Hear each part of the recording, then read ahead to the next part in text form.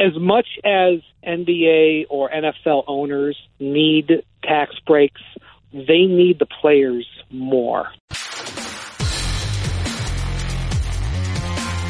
Welcome to the Sports Business Radio Podcast. I'm your host, Brian Berger. You can find the Sports Business Radio Podcast over 13 years, 400 episodes featuring conversations with people like Mark Cuban, David Stern, Jeannie Buss, Charles Barkley, Jack Nicklaus, and Kyrie Irving on iTunes or at sportsbusinessradio.com. We're ranked in the top 100 of the business news podcast section on iTunes. The Sports Business Radio Podcast. Why should you listen? We're going to help you learn directly from top sports and business executives, athletes turned business people, content creators, and those working in and around the sports world. Whether you work in the sports or business world, you're a student trying to work in sports, or you just want to add overall business skills to your tool belt. We're going to bring you knowledge that you can apply to your life immediately after listening to our podcast each week. Follow us in between podcasts on Twitter at SB Radio. We've been named a top 50 follow by Forbes.com for 3 consecutive years, and on Instagram at Sports Business Radio. This week, my guest is Brian Windhorst. He covers the NBA for ESPN. He does a fantastic job. I think he does a better job covering the NBA than just about anyone. He co-authored a really insightful piece with Zach Lowe about the economic state of the NBA. We'll discuss that with Brian Windhorst coming up on our show today. I'm joined in studio by our producer, Brian Griggs. Griggs, how are you? I'm doing great, and I'm stoked about this interview. It is really an insightful interview, and just cool. This is why the show is so cool, because you hear stuff and we talk about stuff with great guests that you don't hear anywhere else. And Brian's article is fascinating and the interview is really good. So I'm looking forward to seeing how the feedback comes back to us. Yeah, if you haven't read it, it's on ESPN.com. But I think this conversation with Brian Windhorst will give you all the highlighted facts of the story. It may surprise you. I mean, 14 of the 30 NBA teams losing money despite the fact that $2.7 billion in TV money is shared amongst those teams. You look at that headline and you go, wait, how is this possible? But when we dig in to some of the numbers, you'll have a better idea about the economic state of the NBA, which, by the way, is very healthy. The NBA is one of the healthiest leagues in the world. $533 million in revenue last year. They're generating billions of dollars. So this isn't like, oh my gosh, the NBA is going to fail and it's circling the drain. It's not. It's just, how is the money divided between the big market teams, the Lakers, the Knicks, and the small market teams, the Memphis Grizzlies, the Portland Trailblazers. So when you see how this revenue is shared, who's getting revenue, who's not, how much money is in the pie, I think it'll be an interesting listen for you. Quickly, Griggs, I've had an interesting past week. Some of it I can talk about, some of it I can't. I can tell you that I had a sideline perspective on the field at Soldier Field for this past Sunday's Bears versus Steelers game. And it was announced shortly before the game that the Steelers would not take the sideline for the anthem. So to be there for that, I know the Seahawks and the Titans did the same thing, but at that point in the day, the Steelers were the first team to not take the sidelines for the anthem. We get into this a little bit with Brian Windhorst coming up in our conversation, but to be there for that, and then I went to the post-game press conference, and I got to tell you, Mike Tomlin is one of the best coaches I've ever seen at the post-game press conference. He loses on a walk-off touchdown in overtime, and then he's getting peppered with questions about the anthem, and he was authentic, he was eloquent, he was strong. When he stepped up to that podium, like, he was in command of that room, and everything he said, you understood the reasoning for why the Steelers did what they did. And I think what got lost in that story, Griggs, is the reason they didn't come out isn't that they were protesting as much as they couldn't come to a consensus 100% as a team as to how they wanted to make a statement. So instead of this person doing this and that person doing that, which actually ended up happening anyways with the player who came out and was in the tunnel, kind of went rogue, they decided we're not going to come out at all and stand on the sideline because whatever we do, we want to do it as a team versus half the team is in the locker room, half the team is out of the locker room, half the team is kneeling, half the team isn't kneeling. So they couldn't really figure out what they wanted to do. I can tell you from spending time in the last week in pro sports locker rooms, every team right now they're having this conversation. What do we do? You've seen a ton of statements come out from owners and organizations. And I think everyone's really not struggling, but like they're putting a lot of thought into what do we want to do to make a statement. Do we kneel? Do we do something else? Here's my thought on this. And I thought LeBron James hit a really good note on this.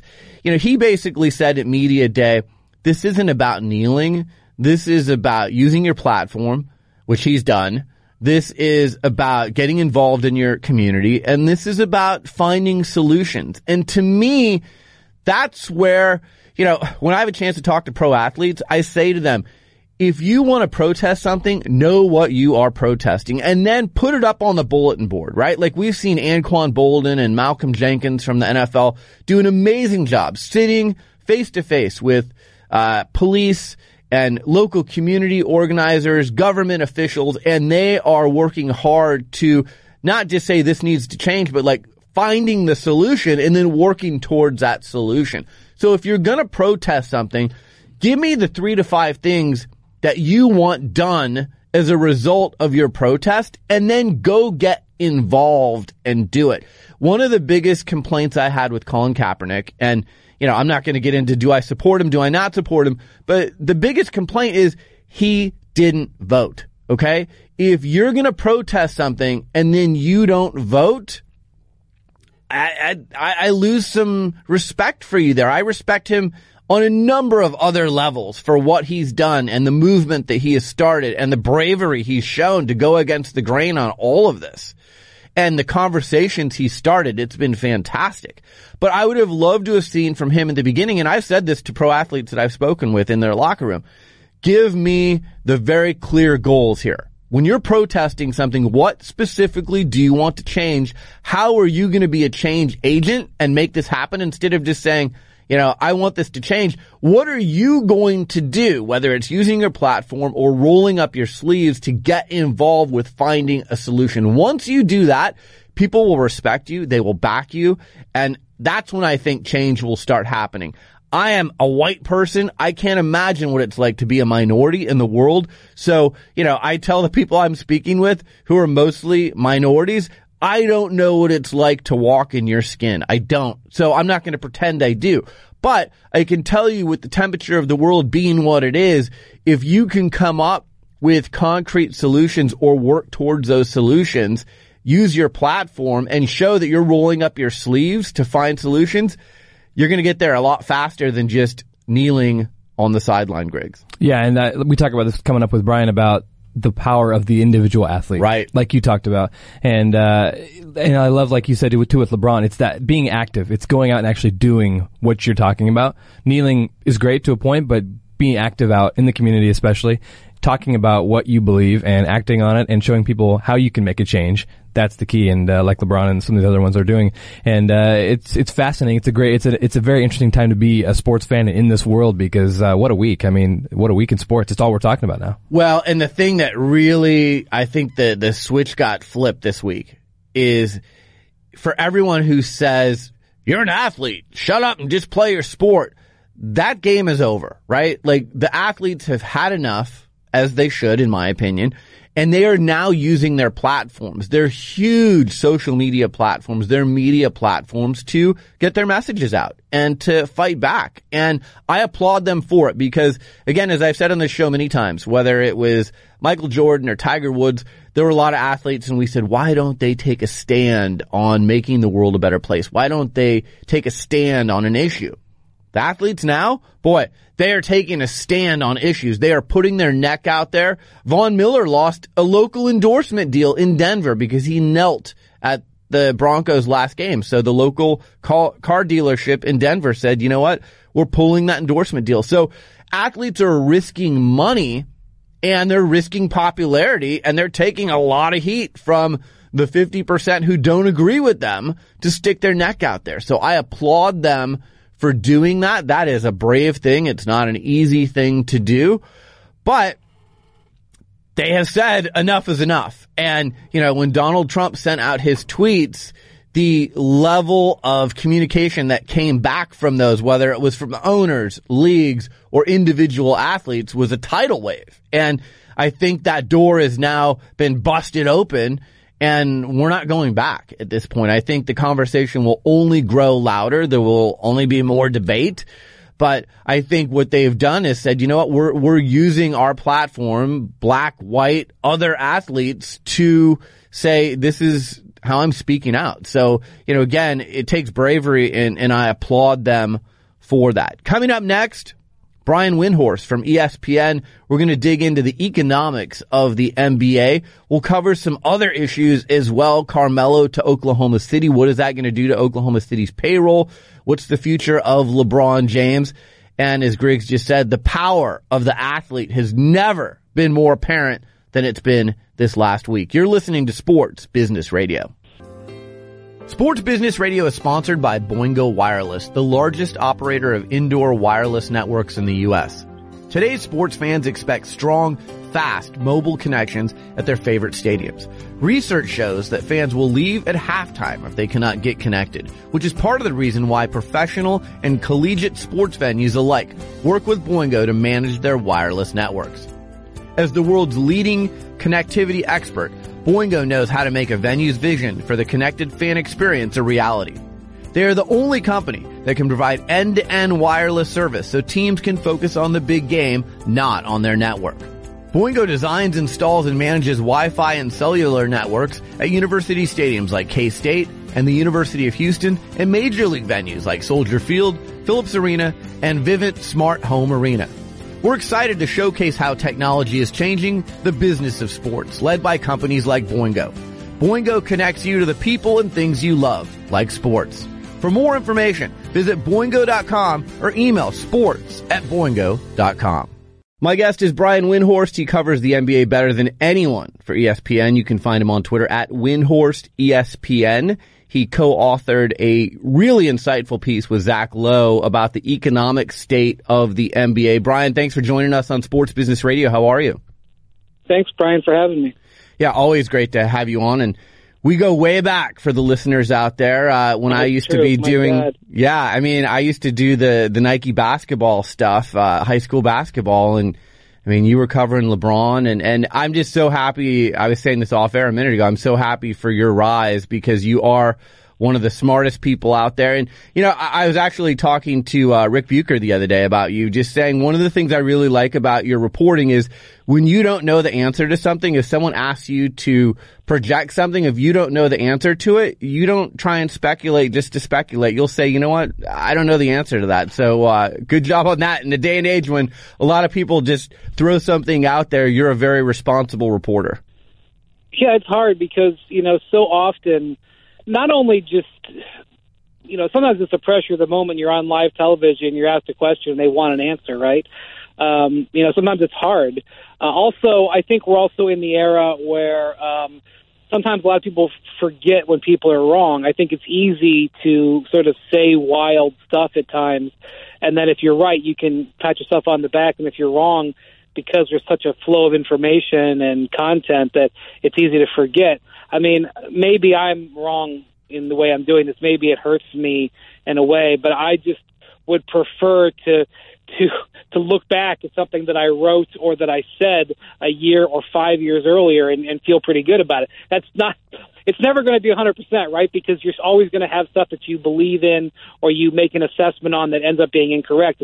It's part of life, but I try to limit that as much as possible. I don't know how much currency it gets because I think some people are rewarded for not doing it that way, but it's just what I believe in, so I've tried to always do that. Well, keep it up. The story you wrote on the gap between the league's most profitable teams and the weaker siblings, as you call it in the story, was really insightful. God, you had some amazing information in there that you had access to. I know the Board of Governors are meeting this week in New York, and the headline of the story, Brian, was that 14 of the 30 NBA teams lost money last season. And you see that these teams are bringing in $2.7 billion per year from the TV deals. And you go, wait a minute, how is it possible that 14 of the 30 teams are losing money?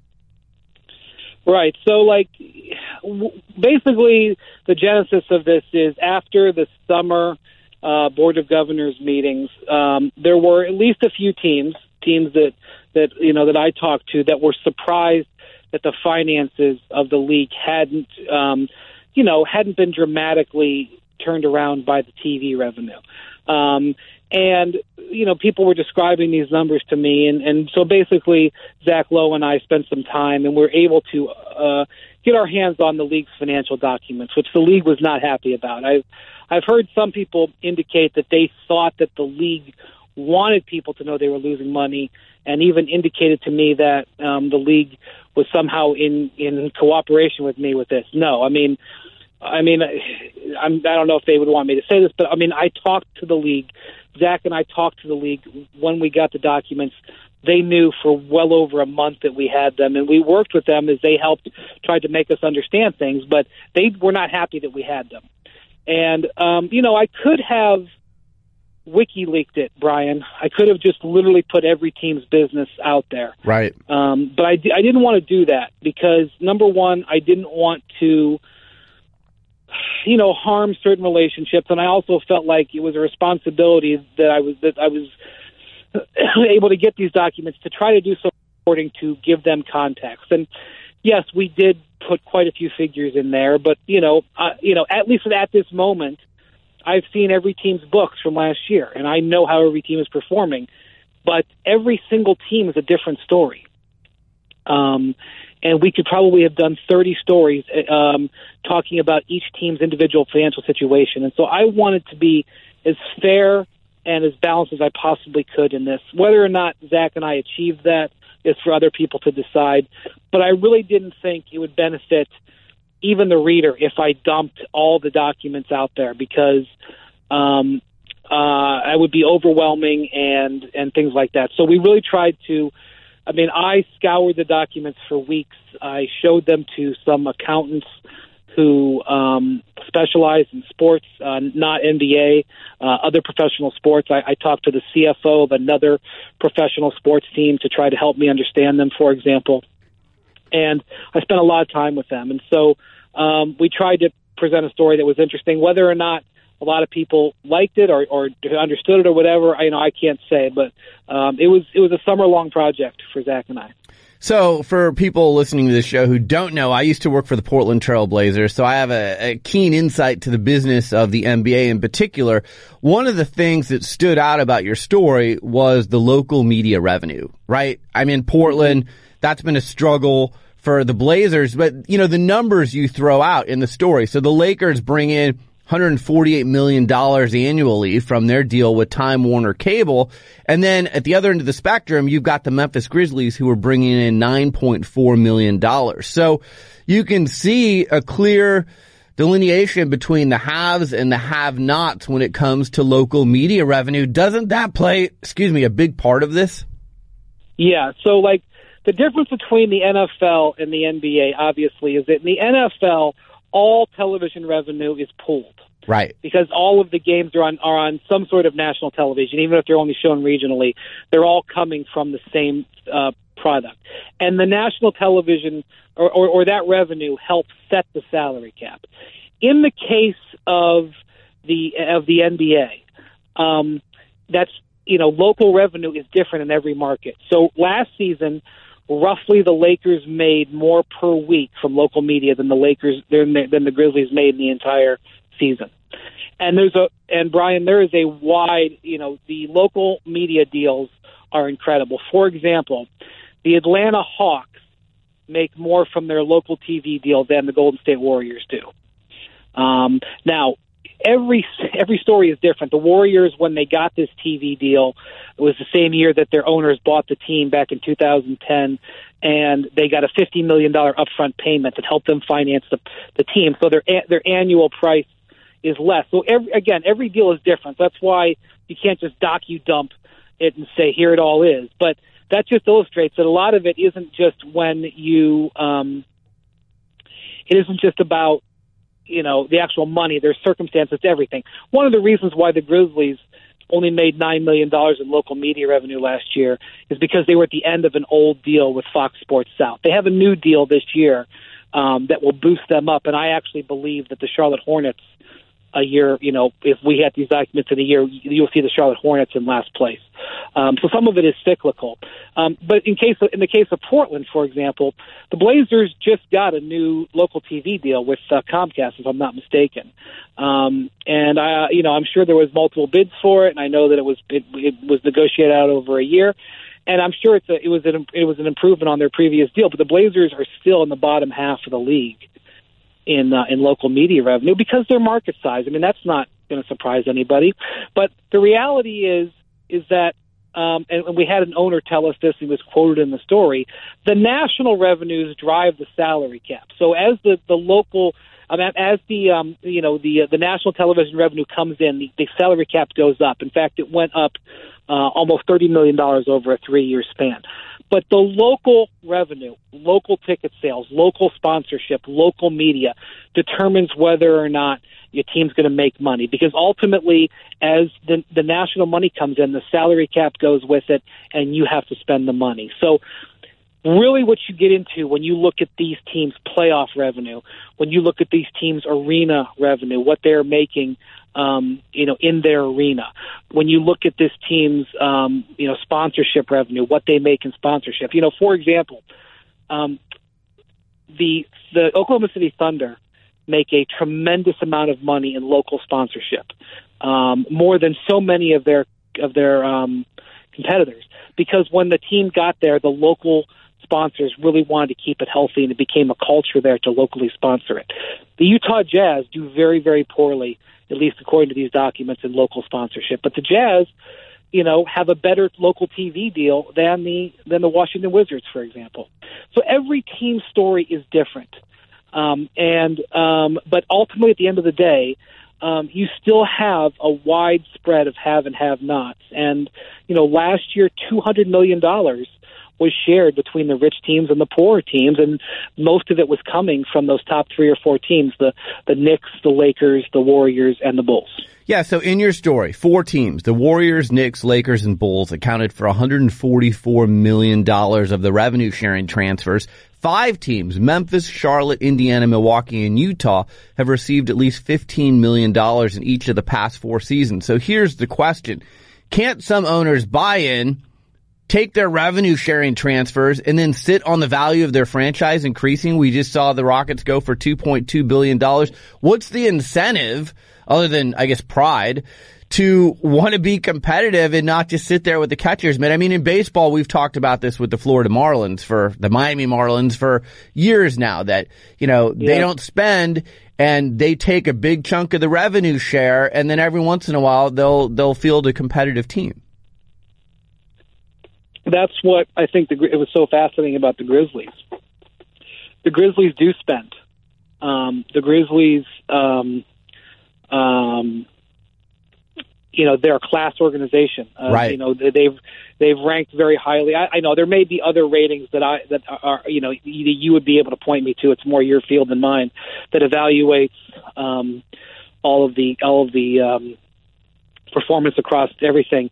The 122 professional teams, they've ranked very highly in the ESPN rankings. One year, they were named the best organization in all sports by ESPN, the mag. They've made the playoffs 7 years in a row. I mean, it's incredible. And yet, they financially are heavily dependent on their partners. If they didn't have revenue sharing, they would go out of business. And so, yes, in some situations it's about, do you run your team well? And some situations it's about, are you just happy floating? There's one team, and I don't want to call them out because I don't know all others, but there's one team to me that looks like it, it doesn't spend much money on anything. It's had moments of success over the last 20 years, but not really. And they basically break even, and they collect an enormous revenue sharing check. And they're owned by one of the richest men in the country. And this guy obviously is a good businessman because he's operating that team like a business, and it's finishing in the black because of revenue sharing. At least it did last year, looking at the books. So I think, again, there's 30 different stories. The San Antonio Spurs are a fascinating situation. They play in one of the smaller markets in the league. I think like the 21st or 22nd media market, maybe 23rd.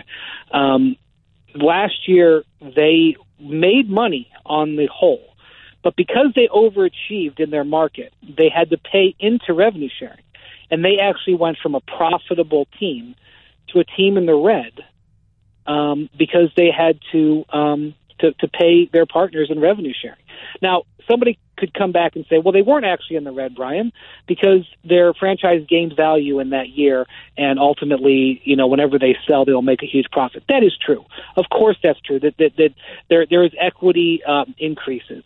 But equity increases don't help you pay your bills year to year. And so, I'm looking at some of these teams that are losing, the Detroit Pistons, for example. They lost $60 million last year. $40 million, more than $40 million after revenue sharing. That is not a sustainable. I don't care. They are not gaining in value $40 million a year, and that $40 million that they're gaining in value, they don't get in liquidity every year. Tom Gores and his partners had to absorb a massive loss to operate that team. And that's one of the reasons why they are moving from the Palace of Auburn Hills, a building that they own, rent-free, or at least their parent company owns. However, they devise the business, and they are moving to a building where that they'll have to pay rent in downtown Detroit because financially they're struggling so much. So, yes, ultimately these teams are advancing, and if Robert Pera sells his share in the Grizzlies, which is possible in the next month, he will make probably a very big profit because he bought the team at a $370 million valuation, and they're probably worth $800 to $1 billion now. And Robert Pera would walk away with a huge profit, even though he's lost money probably most of these years. But that doesn't mean that I would call all of these organizations healthy organizations that everybody's getting, further rich on. So here's the dirty little secret, and I'll give you an example, and you know this. But when you own a pro sports team, whether it's NBA, NFL, Major League Baseball, whatever, it gets you into a club. And when you're into that club, it opens up doors for your other businesses. And you and I are both very well familiar with Dan Gilbert in Cleveland. And when Dan Gilbert buys the Cavs, he also wanted to do some development in downtown Cleveland, casinos, things like that. He has other businesses. Most of these owners are multi-billionaires. So, A, if they take a loss on their pro sports franchise, sometimes it's a write-off. But B, it helps their other businesses. Like, you can't tell me if Dan Gilbert was just a business person trying to get what he wanted done in downtown Cleveland, without being the owner of the Cavs, without LeBron James coming back, he probably doesn't get that stuff done. Now, that's not stuff you can measure on the accounting ledger on a spreadsheet for how your NBA team did, but it has value beyond that ledger. Is that correct? For sure. I mean, in the case of Dan Gilbert, he was able to pass a ballot measure in Ohio in 2009 to build casinos in the state of Ohio. And that measure had failed, I believe, 4 other times over the previous 20 years.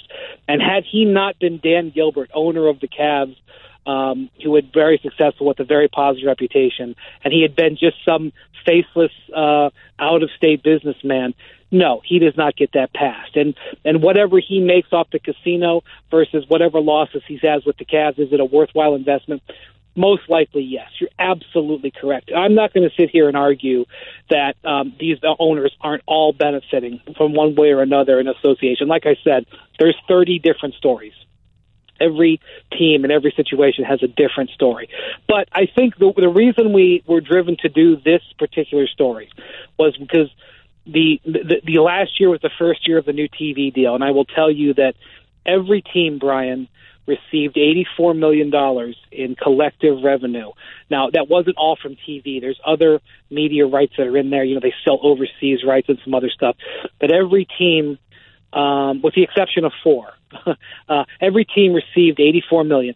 The 4 were the San Antonio Spurs, Indiana Pacers, Brooklyn Nets, and Denver Nuggets because of the old deal with the ABA Spirits of St. Louis. They each received $8 million less to settle that old claim. But other than that, each team received $84 million as part of those national media contracts. And so we're thinking that, that this is something that is going to result in incredible amounts of profit, incredible amounts of new money. But instead, we still see that half the league, at least from a net income standpoint, was below the line. And that's because, they received $84 million, but the salary cap was $94 million, and almost every team exceeded the salary cap and was somewhere between the salary cap and the luxury tax line of about 110. And so even with that huge national payment of $84 million, if you had a $110 million payroll and you only made $15 million on your local TV deal, you still needed to generate a hell of a lot of money. That's before you pay your coaches. That's before you pay your insurance. That's before you pay your sales staff. That's before you pay your mortgage on your arena. All these things. Considering the expense loads of these teams, if you didn't do really well locally, if you didn't earn, $40 or $50 million in your ticket sales and everything like that, which some teams frankly didn't, you lost money. And so I think that was the point of this story, was that that the new TV money was not a panacea. It certainly was a driver in incredibly new rich salaries for NBA players, and for a handful of teams, they have never made more money. I mean, the Los Angeles Lakers, Brian, made over $160 million in profit last year, even after they spent $50 million to share to give revenue sharing to their partners. They still ended up holding $115 million in net profit off a season which they had no star player for the first time in 20 years, and they didn't make the playoffs and had a terrible season. Imagine what would happen if they're able to land some stars in free agency, or if Lonzo Ball turns into an all-star and they make a two-round playoff run. And the irony again, you say, well, the Lakers must be a terribly rich franchise. Lakers are owned by the Buss family. I think they own 66 or 68%. There's 6 of them. They share the profits, and some of it goes into the family trust. And so when the Lakers sit at the table with Paul Allen and Dan Gilbert and Stan Kroenke and Mickey Arison, the Jeannie Buss is one of the poorest people at the table. She's got the healthiest, most profit churning franchise, and yes, she may be worth a few $1 billion, because if you ever sold the Lakers, I wouldn't let the Lakers go for less than $4 billion. Looking at these numbers, but she's the pauper at the table. She can't come anywhere near to Steve Ballmer, who shares the arena with her. And frankly, again, you look at these numbers, the Clippers made over $20 million less in arena revenue in the Staples Center last year than the Lakers did, even though they both played the same number of games there. The Clippers played more games there because they had playoff games. Now you know why Steve Ballmer wants his own arena. But that's what's so fantastic. That's why I say it's 30 different stories. Because the Lakers are different. I know I'm getting off on rants. I'm sorry, but that's what's so remarkable, is that here are the Lakers who do so incredibly well, even in a bad year, and you have the Grizzlies who had a really good year and lost $40 million in revenue before they got $32 million from their partners. Otherwise, it would have been a terrible year, and that's never going to get solved. Even if the Grizzlies are the greatest, most well-run team in all professional sports, and the Lakers are the worst-run team, which they're not, you're going to have this disparity, and that's just the truth. That's the point we wanted to point out. Nobody's arguing that anybody needs to cry tears for any of the rich men who own these teams, but it just points out that, boy, why did the Detroit Pistons let Kentavious Caldwell-Pope walk away? Maybe it's because they lost $60 million last year. That's one of the things to point out. We'll return to our conversation after a word from our sponsor. This episode of Sports Business Radio is brought to you by Ergon Office, who manufacture beautiful, high-quality electronic standing desks. Co-founded by former hockey player Sam Finn, Ergon Office is on a mission to inspire people to live a more active lifestyle, because the human body just wasn't meant to be sitting 13 hours a day. When I'm not in the recording studio, I have a home office, and I like to alternate standing and sitting throughout the course of the day. If I don't, my back gets sore or it'll lock up. I also get an energy boost every time I stand and work or talk on the phone. Studies have proven alternating between sitting and standing leads to increased productivity and a reduction in muscle disorders like back pain or carpal tunnel, which cost society close to $50 billion annually in lost productivity and medical bills.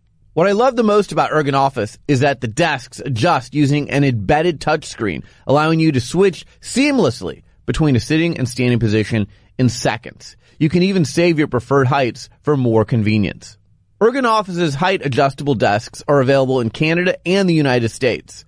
Change how you work and be healthier in the process. Ergonomix has beautiful, high-quality desks with a unique design, and they couldn't be easier to adjust. Their customer service is great too, so they'll help you find the best desks that work for your needs. I'm a really big fan of this company. Check them out at ergonomix.com/SBR and use the promo code SBR10 to get 10% off any standing desk. That's Ergonomix, ERGONOFIS.com/SBR, promo code SBR10. Follow them on Twitter and Instagram at Ergonomix. Now back to our conversation. Yeah, it's interesting. As a side note, you bring up, the Clippers and needing their own venue. When you look at the Clippers or you look at the LA Chargers now in the NFL, if you don't own your own arena or stadium and get the revenues that come with that and you're just renting, boy, it is really hard to make money. Another thing that's new this year, Brian, that I wanted to touch on really quickly that you touched on in your article that I thought was fascinating is the patch money, right? So, the big headline has been Golden State got $20 million per year that you guys reported to wear jersey patches. And the split of the money is interesting. The Warriors keep only 25%. Half goes to the players. 25% is shared with the other teams. Until I read your story, I didn't really know what that breakdown was of how that was divided. Right. So the general estimation was that the jersey patch sponsorship was going to add roughly $100 million in revenue to the league. But when you add $100 million, only, the league and players split it 50-50. And that's important to recognize. And by the way, the players get their split off the top. And that sounds simple, but there's a reason that I want to point that out. Because when this story came out, then we said, well, half the teams in the league are losing money, even though that in net, what they would call net, the league made $533 million. It was I wish I had the books, Brian, from every year of NBA history. I only have this last year's books. But my guess is that was the largest total in the history of the league. So the league is still healthy. But the players get half of the revenue right off the top. And so what the NBA teams do with the other 50%, whether they do some things and earn enough money to be profitable or not, frankly, the players don't care. Ultimately, the players want the overall pie to grow and the teams to be successful so that they continue to have a league. But the teams losing money, it's a negotiating point that may happen when they go to the bargaining table. But frankly, as long as the players, and it's actually 51%, as long as the players get their 51%, they don't care what the owners do with the other 49. And last year, I think the revenue was about a 7-point-something billion, or a little under $8 billion. As long as the players got their $4 billion to disperse amongst themselves, they don't really care. And that's what happens with this jersey patch. So it's about $100 million they're projecting. It may be coming in a little higher than that once all 30 teams sell. But by the way, this is another example of market inequality. I think the Lakers, was reported at $10 or $15 million a year. The Warriors was reported at 20. I think the Cavs got 10 for their jersey patch. The Utah Jazz had their patch. They've made it a charity patch, and that's an honorable thing to do. But one of the reasons why they did that probably is because they weren't going to be able locally to get $10 million a year. So instead, they turned it into a opportunity to do charity. I highly doubt they would have turned down $10 million a year if they had that locally. And I already told you earlier that the Jazz based on the numbers that I have, show some of the weakest local sponsorship. They have tremendous arena revenue. They have a real solid TV deal for their market size, but they just don't have local sponsorship revenue comparisonly, and so they don't have it. So, even market to market. But the one positive for the Jazz is they get to share from the Warriors. They're going to get some of that money from the Warriors for that jersey patch. And so, even as great as that is for Golden State, boy, $20 million a year, you think that's great. They're going to get to, only get so much of it because they have to share it with not only the players but their own partners. Just a few more questions for you. So, Carmelo Anthony traded to Oklahoma City. He's got 2 years left on his deal. Paul George, Russell Westbrook, as of this moment, are free agents at the end of next year. Here's the thing I'm looking at is you've got luxury tax, and the Thunder are going to be paying luxury tax. Then you've got the repeat tax for teams that are paying luxury tax more than 1 year in a row. Could we see the Thunder with a $300 million payroll if they want to keep those three guys? Well, it's a repeater tax if you pay 4 out of any 5 years. Okay. But it's a rolling number, so you can't just sit out a year. It's 4 out of any 5, not just 4 out of the last 5, the Thunder are, dedicated. The Thunder, despite being in a small market, do well. They're profitable. Now, my guess is with their payroll this year, they're headed for the red. Here's what the Thunder would tell you, and I'm not making this up. I let's just say that I know what the Thunder would, how they're looking at it. If they're able to retain a couple of these players, even if they don't retain all three, then the spending will have been worth it. If they're able to retain Paul George because they traded for Carmelo Anthony, then it'll have been worth it. If they're able to retain Russell Westbrook because of the Paul George and Melo Anthony trades, it'll be worth it. And if they're able to retain all three, and they're looking at a payroll that exceeds $200 million, maybe even approaches $300 million, as you said, Brian, because they have been in the tax, recently. Then it will have meant that all three of them would have stayed, and it would have been an incredible, vote of confidence in basketball in Oklahoma City. But yes, I don't think any NBA team can survive right now paying $300 million in salary and tax. I think that will be pretty hard, realistically, to happen. But, the Thunder are a team that have been able to bank a lot of profits over the last 10 years. They have been a team that have generally been profitable since day one. They've been very fortunate. They've had great players, and they've had excellent management, and they've been a contender literally every year they've been in Oklahoma City. Maybe not the first year, but certainly the second year onward, they've been a playoff team every year. And essentially, I think maybe they missed once. And they've been, deep in the playoffs, and they've been very relevant. And they've done great local sponsorship-wise. They have a decent local TV deal. So they are a business success story. And if they have to absorb, a year or two of losses to try to continue that success out longer, they can withstand it. But again, they are the classic example. They are their own story. You go look at the Memphis Grizzlies. You go look at, the Charlotte Hornets. They have different situations and different local finance structures. Biggest star in the NBA is the guy you've been following since 8th grade, LeBron James. Most people know that he's a free agent at the end of this season. He was non-committal at Media Day this week with the Cavaliers. Give me your thoughts. I know you've been asked about this a lot. My personal opinion, and from everyone I've spoken to, for a number of reasons, I have a hard time seeing him going back to Cleveland after this season. But what are your thoughts? Well, I think he's doing it with a smile and a big heart, but he's constructed a beautiful hedge for himself. He says, "I love Cleveland. I still plan to finish my career here, but I'll evaluate my future in the summer." And the Cavs, having been burned before, have constructed a hedge of their own. In the Kyrie Irving trade, they got the rights to the Brooklyn Nets pick next year, which, could be a top 3 pick or, could be a top 8 pick. I don't know.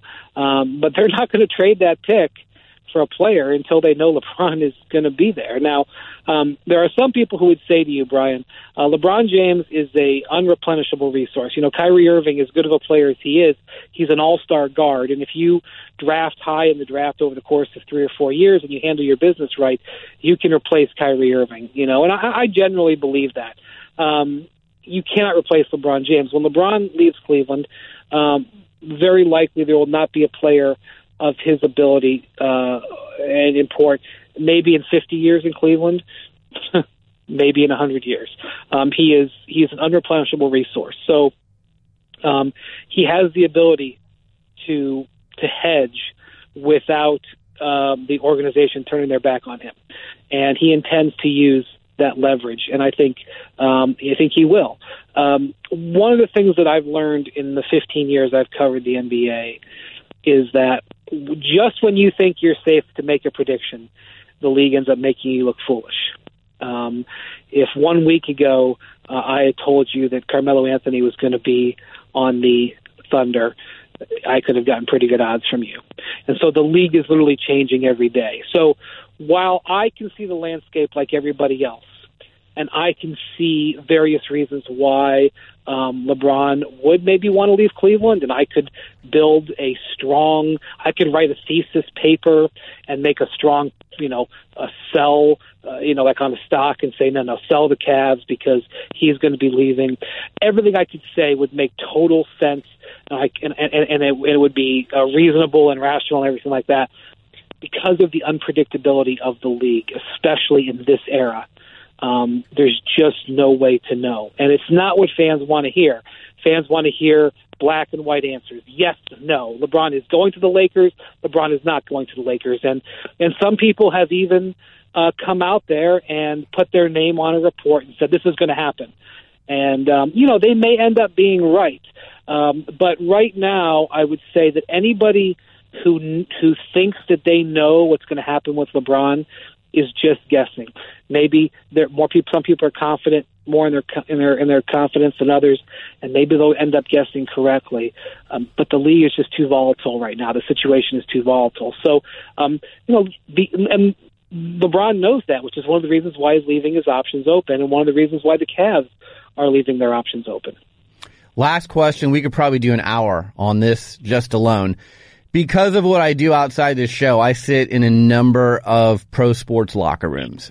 And it's no secret what's happened this week with the anthem and the kneeling and the tweets from Donald Trump. And here's my question to you. One of the things that I'm seeing, and I've tweeted this out a few times, is I think that players who are free agents or who can dictate their own fate for who they played for, they're going to look at the political thoughts and beliefs of their ownership going forward. That's an important element to them.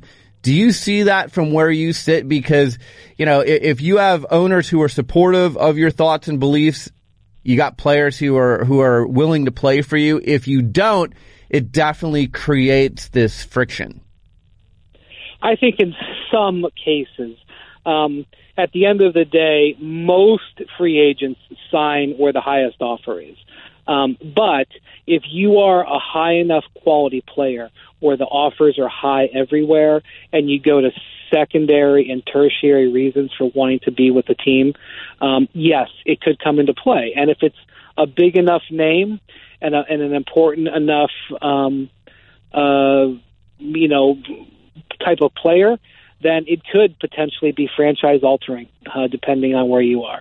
What I would say is this: most billionaires who are owners of major conglomerations or own numerous things, they end up politically supporting candidates from both sides. I think, and I have. If you go look at donations, certainly they may lean more one direction than the other, but a lot of them, are polygamous when it comes to who they support, because they have to, because they need access to the politicians no matter who wins.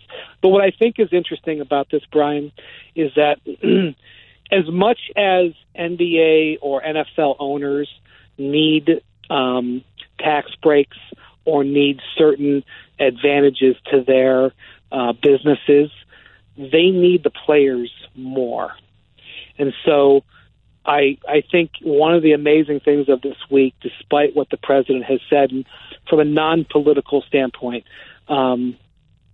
look at how all the owners in various ways have either issued statements supporting their players or come out and been visibly supporting their players. That is an indication that no matter what an owner's beliefs are, that the players still have the power. The owners need the players more than they need certain political influence.